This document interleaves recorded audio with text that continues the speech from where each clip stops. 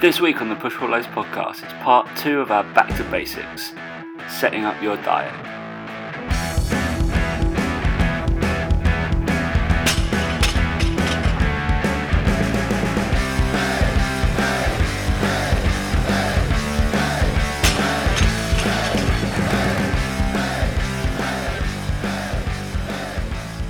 Three, two, one. 6 cheese fondues already, mate. Jesus. Hey guys, welcome to the Push Pull Legs podcast with myself, Dan Meek. And me, Tom Moore. What's going on?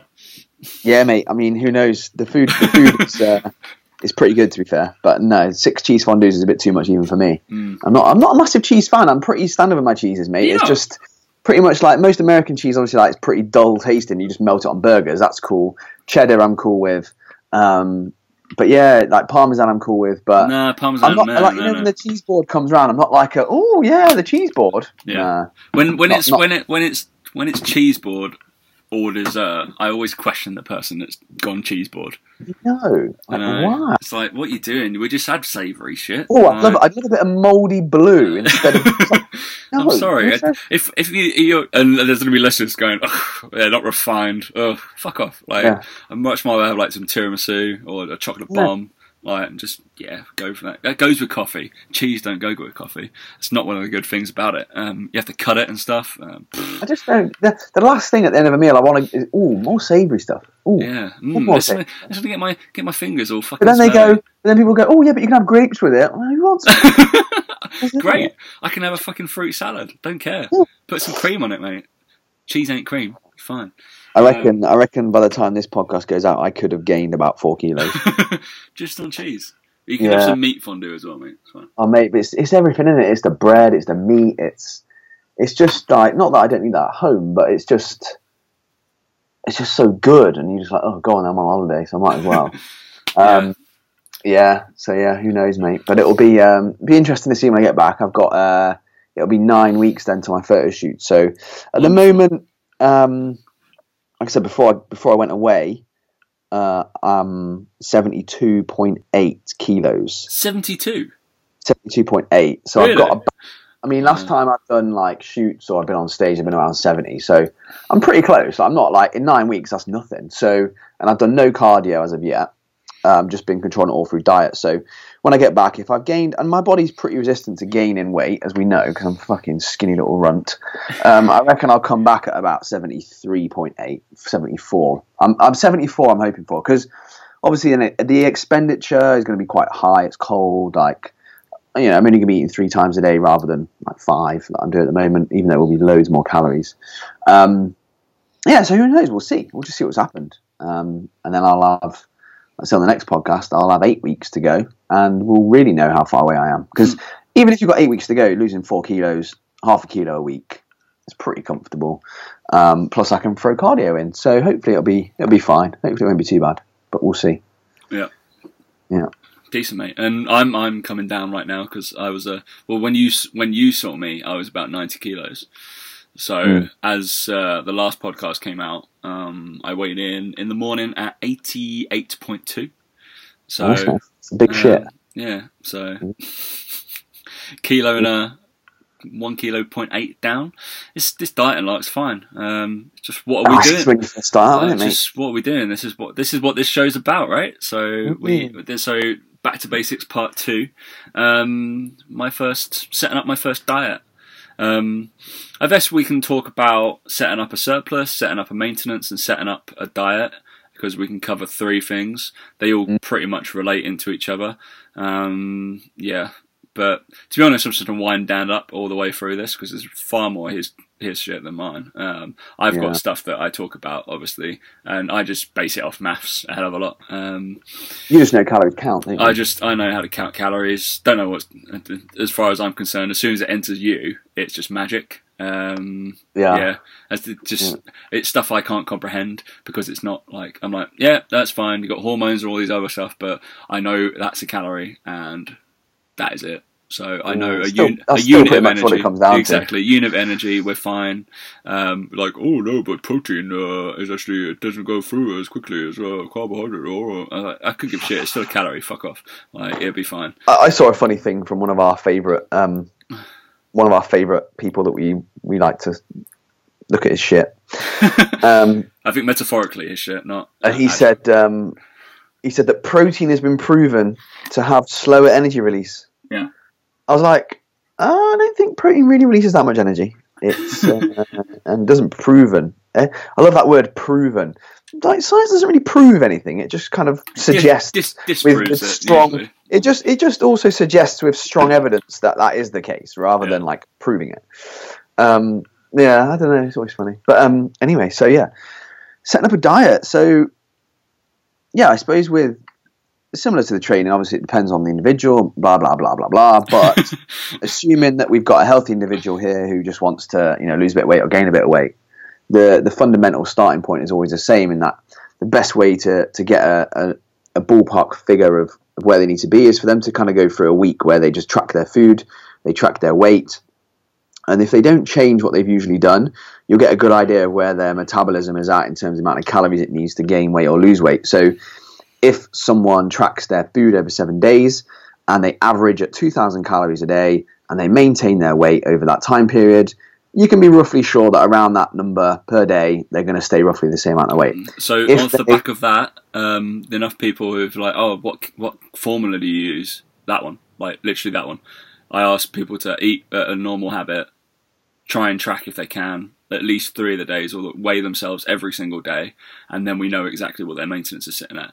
It's a hell of a lot more personal than just going on, oh, this is your calories according to your weight and height. Cool. Yeah, it's just more of a personalised way of getting an idea. But even with them, they're still going to be.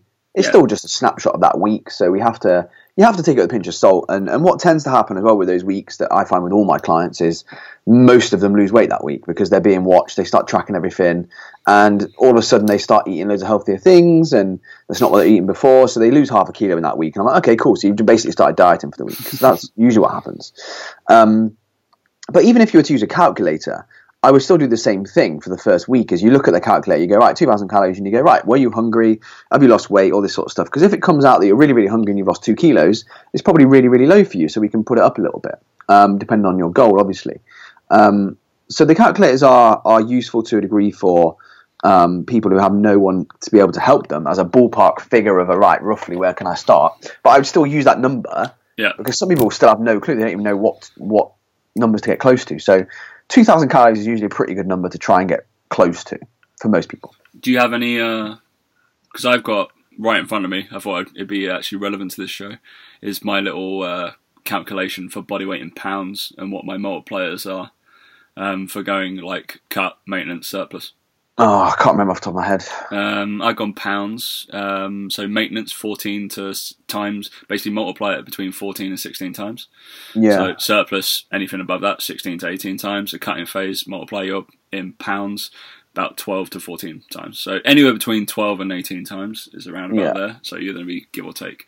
So yeah, that's my little calculator to work out where you roughly should be, and if you're lying to me about your calorie intake.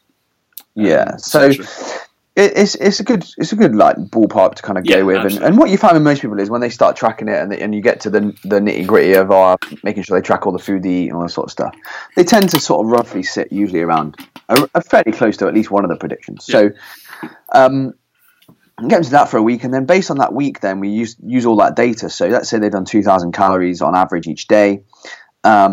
And their protein is 100 grams, carbs maybe, wherever fats. Let's say they eat more fats than carbs. Let's say that's where their ratios sit. You then start delving into, okay, so why is this diet the way it is? Are you low on protein because you don't know you need to eat more protein? Are you low on protein because you're a vegetarian or a vegan, whatever? So you need to address that first, and you'll know that from looking at their food diary over the 7 days.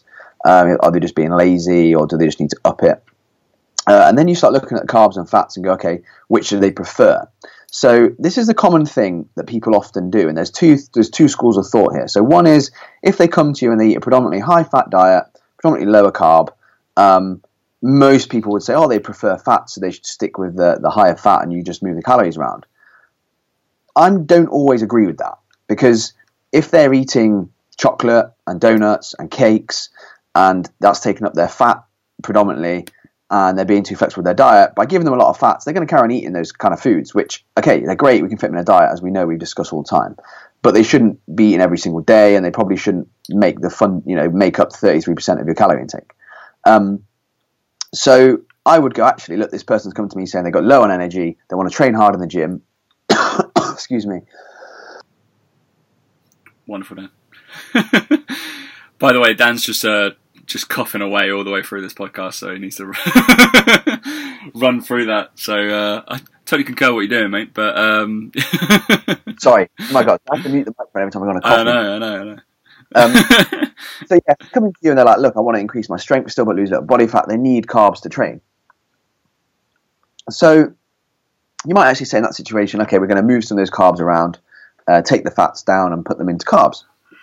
But likewise, you might have someone come to you who's very, very high carb, very, very low fat, and they actually need to eat more fats because it could be technically too low for potential health reasons, stuff like that. So it's not always about what the client prefers. It's maybe what you need to coach them out of. Maybe they're so rigid in a certain way.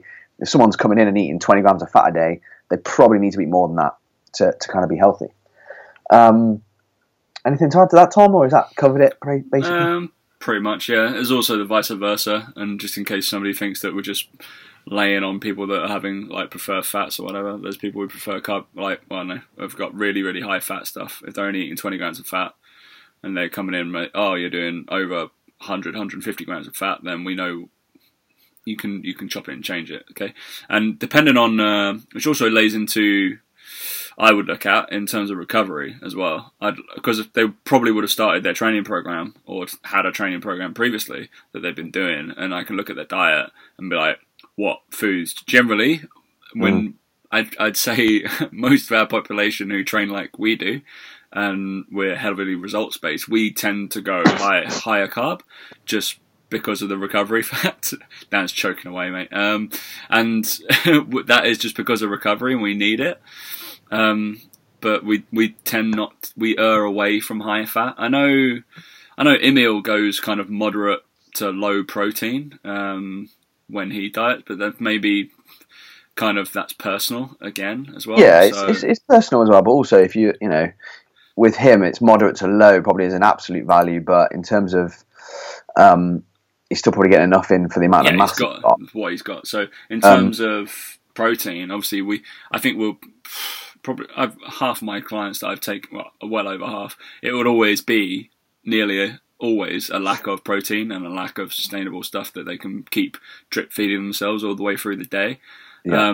I realise that's where but that's a myth, right? Little and often, but it does help considering we're meant to be, maybe depending on body size, we're trying to hit 20, 30, 40 grams of protein per intake. And if I'm coming to Dan and being like, Dan, you're on 200 grams of protein when you're dieting, and you'd be like, fuck, that's that's 4 50-gram dosages, really, if you really want to look at it, or 5, split it up. Yeah, so you start looking at then, based on that week as well, you can start looking at what they do normally. So if they are eating, 200 grams a day, but they're having 2 portions of 100 grams, you'd then be like, right, we need to split that up probably into 4 or 5 portions. And again, based on all these little things, how often they like to eat, how many times a day they like to eat, what time of day they like to eat, all this sort of stuff has to be taken into account. Into their diet. So they're kind of like the fundamentals, really, is you've got to get that good base to know where you're going from. And then you've got to look at it and go, right, well, what's my goal? Is my goal to lose X amount of weight in X amount of weeks? You then need to work out a rough time frame, how aggressive you might need to be in their diet, what sort of deficit they need to be in. And that, again, there's nothing fancy there's the 500 calories is often the touted number to take off. I think that's what we normally set at, because I think still coaches don't know that generally to lose a pound a week, how much is it, Dan? Basically 500 calories a day, right? Roughly 3,500 calories a week. But again, it's a rough guide. It's a rough guide, but if your coach says that to you, be like, our weekly net loss will be 3,500 calories. You're that's half a kilo. Essentially, what Dan said in the last show or earlier this show, basically about losing half a kilo in 8 weeks, and you're going to be down 4 kilos. Yeah. 2 months, 4 kilos. That's generally what you're going to have to do. Obviously, you're going to manipulate it sometimes, but that's what can happen. Yeah. So it's, you're looking at roughly 500, but most of my clients, Will be around that number, but again, it does vary based on goal and based on how good they are at dealing with hunger, how consistent they are with their current diet. If they have blowouts, if they have cheat days, you might have to make the calorie deficit a little bit smaller. There's some people you might make the deficit bigger, so they see results quicker, so they stick to things better because they're seeing results, so they have motivation, so they adhere better. There's so many factors involved with nutrition. It's not quite as simple as with the training where it's like, right, do this, do that. For 12 weeks, you'll be fine, you'll do it.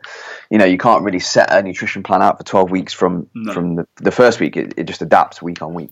I think from anybody's perspective, go listen to the podcast ages ago we did with Brad Loomis, and he laid out in terms of the strength you can plan it, and you kind of get a coach to plan your 12 weeks and just check in. And then for diet, you need to be making audibles and changing it as you go, because stuff will not go to plan, or you can't just be like, oh, I'll just shove it onto that day, it'll be fine. But it's not as regimented. We're playing with like you, basically. It's a little bit more, I don't know, ad hoc as you go through, but that's where you have your coach to be like, do this, done, see you later. Yeah, and that's where, like you say, those changes happen kind of weekly. So yeah, this podcast is a lot harder to do than the last one, because you're then going to start going into things like, okay, so does this person prefer high days or refeed days? Do they need 1, 2, 3? Do they prefer more calories on days they train or days they rest? Some people prefer more calories on days they rest. They don't necessarily need them on days they train. Do they have a social life they've got to keep up? I remember our clients in the city, it was a case of, okay, they're like during the week, oh yeah, I need to fit in this wine, and I've got these meetings, these lunch meetings, and then at the weekends we're going out with the guys. It's like, hang on a minute, like you can't have both. You've got to pick one, and we sacrifice somewhere. So for a lot of our clients, it'll be most of them 1 to 2 like refeed days a week, depending on their goal as well. If they're competing or their photo shoots probably come from carbs. Some other people, if it's more about a social thing, it's just calories, so they can get it from anywhere.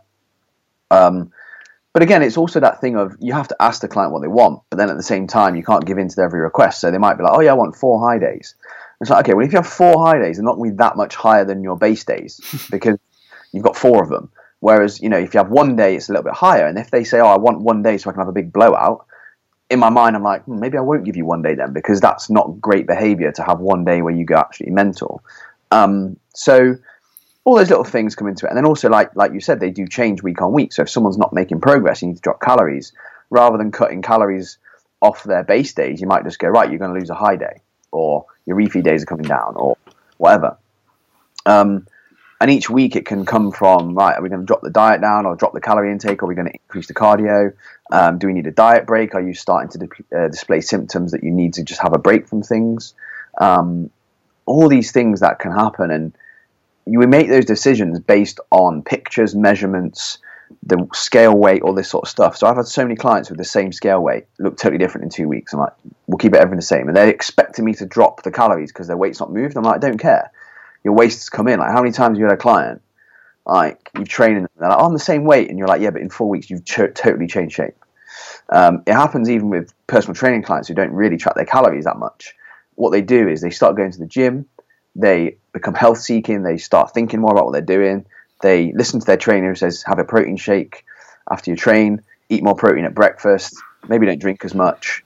All of a sudden their shape changes because they start building muscle and they start walking a little bit more, all these sorts of things. So the scale weight is the kind of like the last thing really we look at. So I'll be looking at pictures first and foremost before you even open the log to see their weight. I'll look at pictures because that's gonna that says to me whether they're making progress or not. If I look at the pictures and go, right, there's no progress, I'm like, okay, let's see what's happened. Go into the log and they've lost a kilo that week. I'm not stressing because I'm like, right, it could be water, could be holding a bit of water, could be stress, could be bad lighting, could be a different picture, different pose. It could be from in a different room, different everything. Different pose. Yeah, as in like some people where they take the front pose, they stand still, and then the next day they might bring their arms up slightly, or they might slightly hunched over. You'd be surprised. Like you think most people, you think, oh, you just stand there, but they don't. Like they don't do the same thing over and over again. So these are all the little things that you do have to actually make sure that they're doing.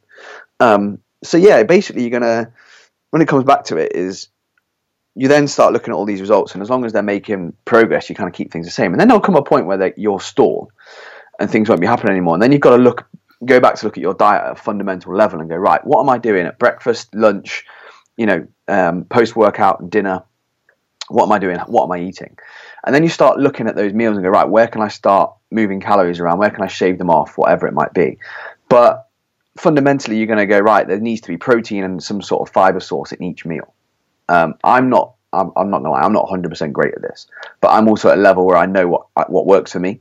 That sounds really bro. I know what works for me, bro.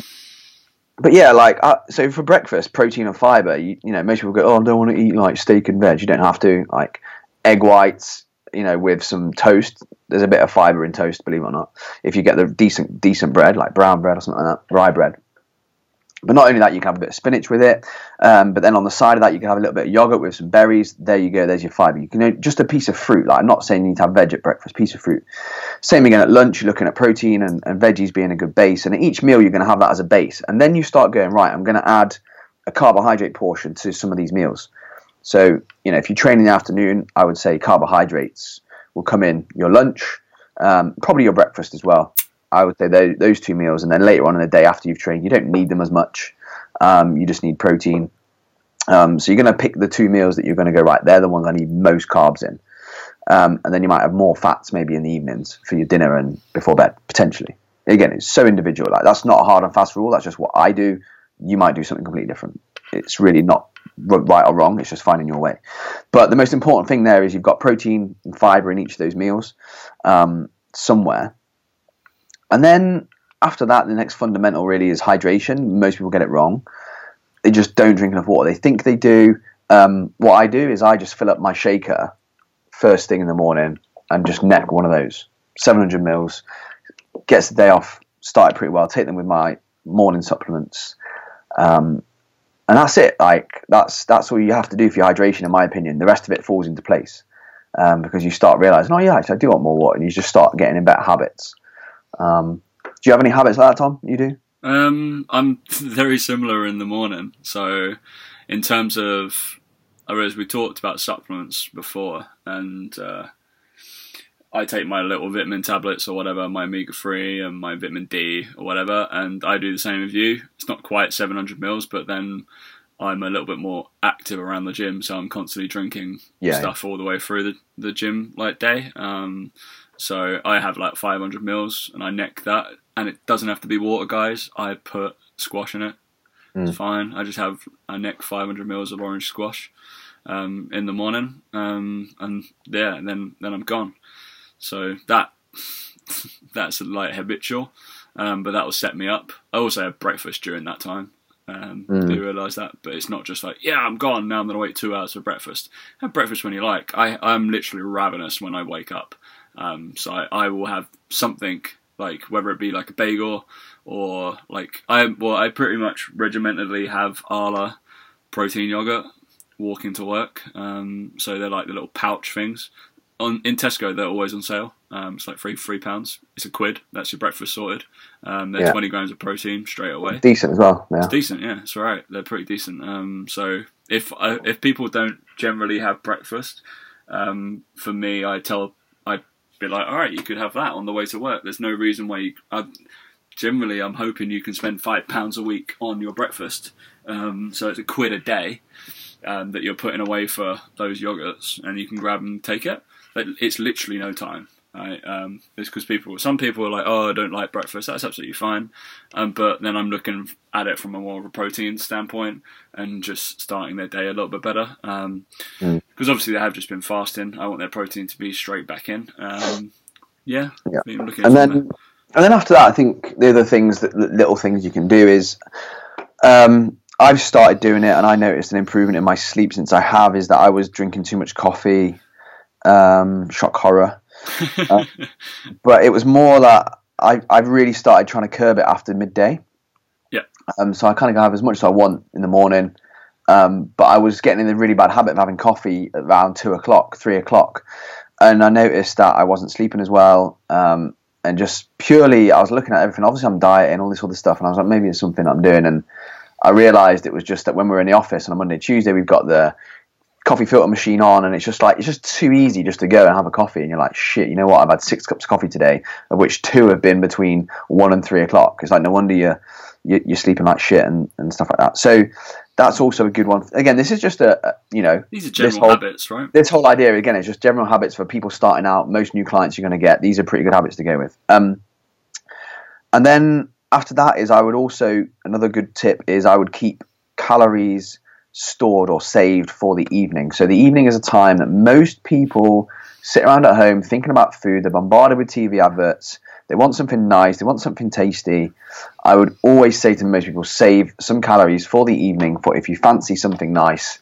If you've got 2,000 calories a day, save 200 of them for the evening. It's enough calories to have like a flake or a couple of digestive biscuits with a cup of tea. But a lot of people, that's enough just to keep them sticking to their calories. So I literally do that a hell of a lot. So like I've been doing it recently for like Halo Top. Like I'm on about between 1,800 to 2,200 calories a day, based on different, if I'm on high day, low days, whatever. And I'll pretty much most days when I was on that have 300 odd calories saved up for Halo Top, just because I knew I fancied it and I wanted it. But again, it's understanding what level of dieting you're at and your experience level. If you're new to dieting, saving up for a whole tub of ice cream maybe isn't the best thing to do. But 10% of your calories saved up for a biscuit or a chocolate bar or something like that can be a lifesaver. It's like what we talked about, the How to Lose Weight Well, did that diet, the ice cream diet. That's all they had to do was store up the calories to have ice cream at the end of the day, and then they suddenly magically lose weight. But it was because they were storing up the calories and they were allowing themselves to eat that. So looking at my stuff right now, what time are we recording this? Like 4:30. I'm already 150 grams of protein in today. But I'm leaving myself, so I've still got a little bit of protein to have in, but I've still got my main meal to come later. But this is a low day for me, and I'm on 3,100 calories on my low day. And then my normal days are like 3,500. So I've got 4 high days, 3 low days. So I've still got 1,800 calories. It's Dan's whole day to come my way. There you go. Enjoy that. And then I'm still losing weight, Dan. This is magic. Yeah, I bet you are. So yeah, they're the kind of simple tips, I guess. And the last one is, I would probably make sure that you give someone or factor in for a high day. So what I'll do with a lot of my clients is, into their calories, I'll factor in one day where they'll go over 500 calories over their numbers, and that's kind of like a little bit of a buffer. Again, depending on the client you've got, type of client you've got, you might tell them about it or you might not. Oh, I know. Ethics. Shouldn't tell them. But if you work out their numbers based on, and then say to them that you've got a high day, use it for those days you find yourself out and about, socialising, and you just go over, there's nothing you can do about it, or you don't know. Oh no, the lads were having 2 pints of beer, or I had to have it. What I found sometimes with them is that if you give it to them and you let them know it's there, they'll abuse it and they'll go crazy. Whereas if you don't tell them and you just say, right, you're on this many calories each day, and then you coach them through and you go, look, if you do go out, don't worry about it, just enjoy it, you can rectify things a later date, all this sort of stuff, is that if you've got that 500 calorie buffer, what you find is that they kind of maybe go 50, 100 calories over, every so often, and you still find they carry on losing weight because you kind of factored it into what their plan is. And then you get them to feel guilty, and then you can make them do stuff even more. Yeah. And it just depends on the level again they're at, and it depends on their level of tracking, how good they are at tracking, all this sort of stuff, as to whether you would do that or not, obviously. But I've done it with a few of my clients, not most of them, but a few of them, and it's worked quite well. There's some of them, though, however, that I've told them, and they're fine with it, obviously. They've got no problems, and they know what they're doing, so they utilize it properly. But what I say with a lot of them is, don't plan it out. Don't plan out your high days. Use it as like an insurance, as like if you're out and about and you're really hungry, you're peckish, you overeat, and it's fine because it's all part of the plan. But what I see some people doing is like, I can't wait for my high day. It's 4 days away and I've already planned it out. I'm going to have 8 boxes of cereal. And I'm like, no, that's not how you do it. Like, that's not the point. So yeah, they're the kind of basics really. And then, like I said, each week it's going to change based on all those kind of variables we talked about at the start. But there's not really a huge amount to it. I mean, yeah, and from where my perspective as a coach and looking at these habits and diet plans, etc. Obviously, Dan deals with it a hell of a lot more, but I love systems. So my way of looking at it is very systemized. Maybe a little less ad hoc and on tap for coaching wise as maybe Dan would be, just because I'm out and about in the real world, mate. But Yeah. got a real job. My friends still don't think I've got a real job. It's fine. I kind of don't really, but I would look at it week by week. So when I take on somebody, or whether we're like, so as if you're a person setting up your diet. So for the first 1 to 2 weeks, I would be learning about their habits. So it's just, if they can track, then amazing. Then I'd ask for that. If they can't, then I'd at least ask for a weigh-in every single morning. And I literally want them to text it to me, write it down, wherever you can do that. And then if we can get them to... So I've asked for always a bare minimum of 2 days during the week, maybe a training day, non-training day, and then one of the weekend days. If they can do that during a week, then that gives me a ballpark figure of what their calories are, and then we'll work out from there. I'll give them 1 to 2 weeks of doing that. So that's my assessments. So Dan, I know you've got assessment weeks that you start to do. Post that. Then after 1 to 2 weeks, I can sit down with them and start looking. I'll be like reading through their diary or whatever. So looking at habits they've already created, because generally you can put what time you put it in there, or they kind of know through speaking to them. You can start giving them these, drip feeding these little tips, because loads of change isn't going to work, right? And we can see where they can start to go. So week 3 for me, because I use a 2-week assessment period because people fuck up. So I'd give... Week 3, we start changing things. It's when they actually start gaining or losing weight. We make these little habit changes if we can, and then go from there, basically. It'd be about the same. I don't know if your assessment week's just 1 week or 2 weeks. Yeah, it's just one usually, because we speak to them obviously a bit more regularly. Yeah.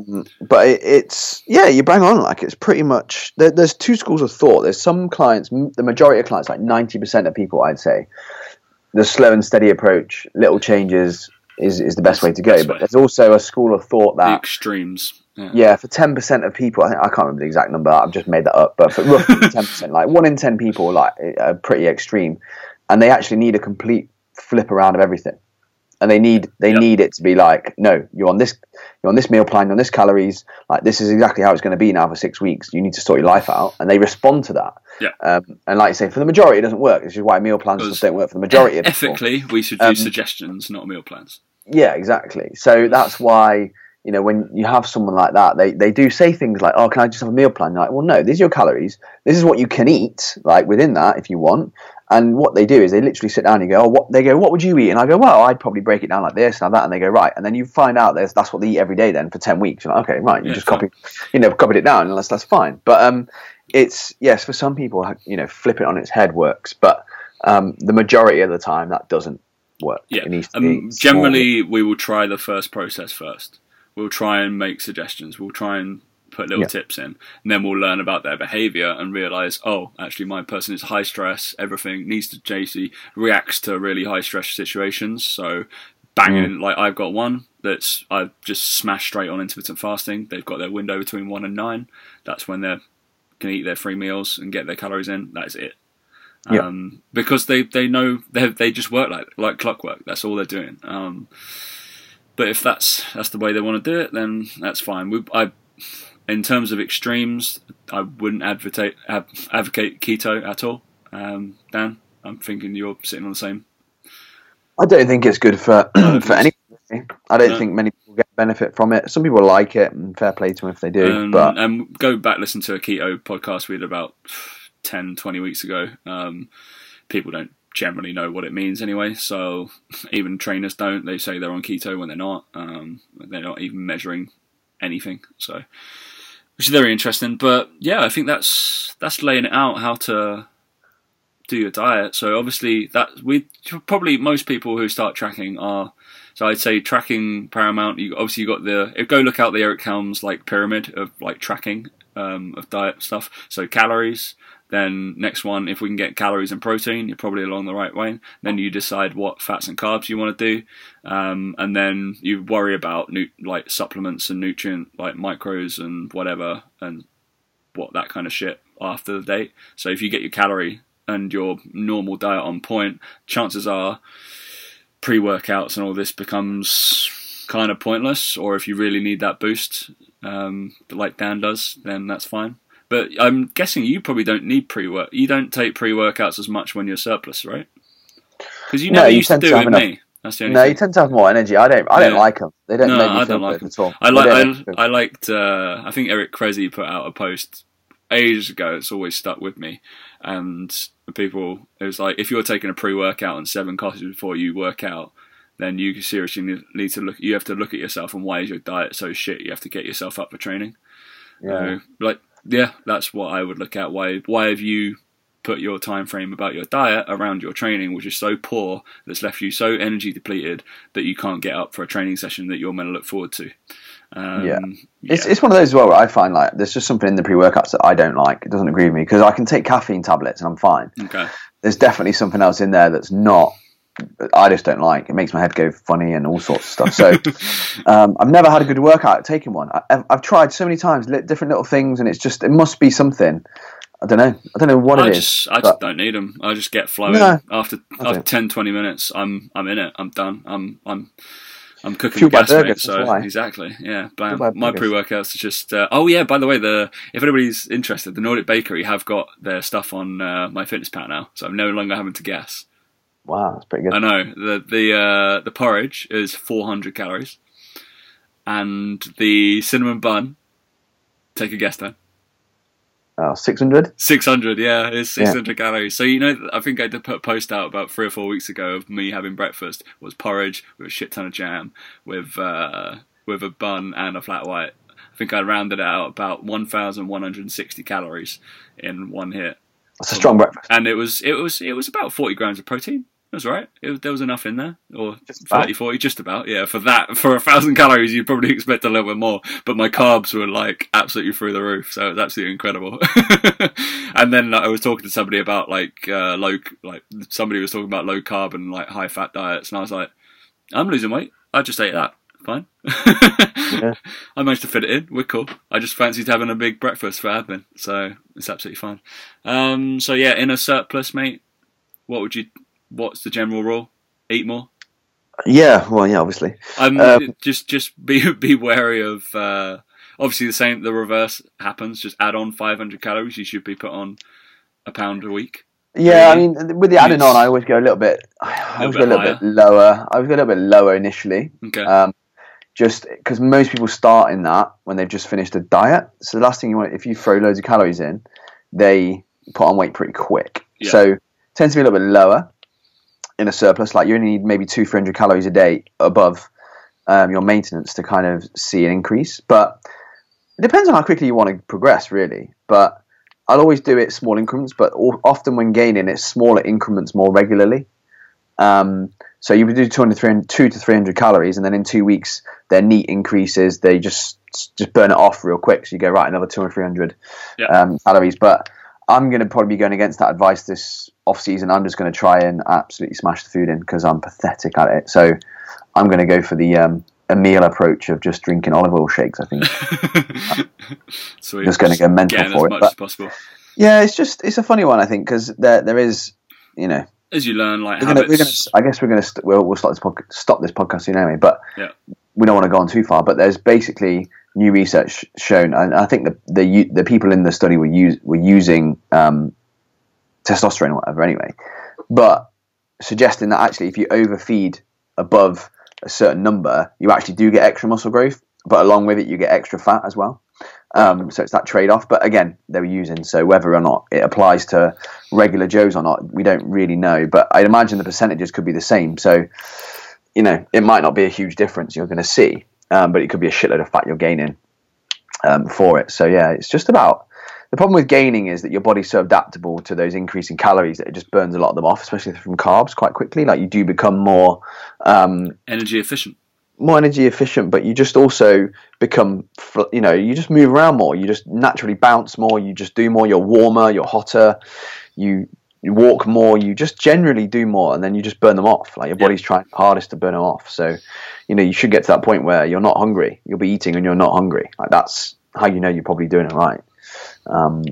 That's the bit I'm shit at. So yeah. So the only thing that I do is what I will do next time I'm going up again, is I pretty much need to track my protein intake no matter what, because I will undereat that quite easily, because I would just smash every kind of carbohydrate going.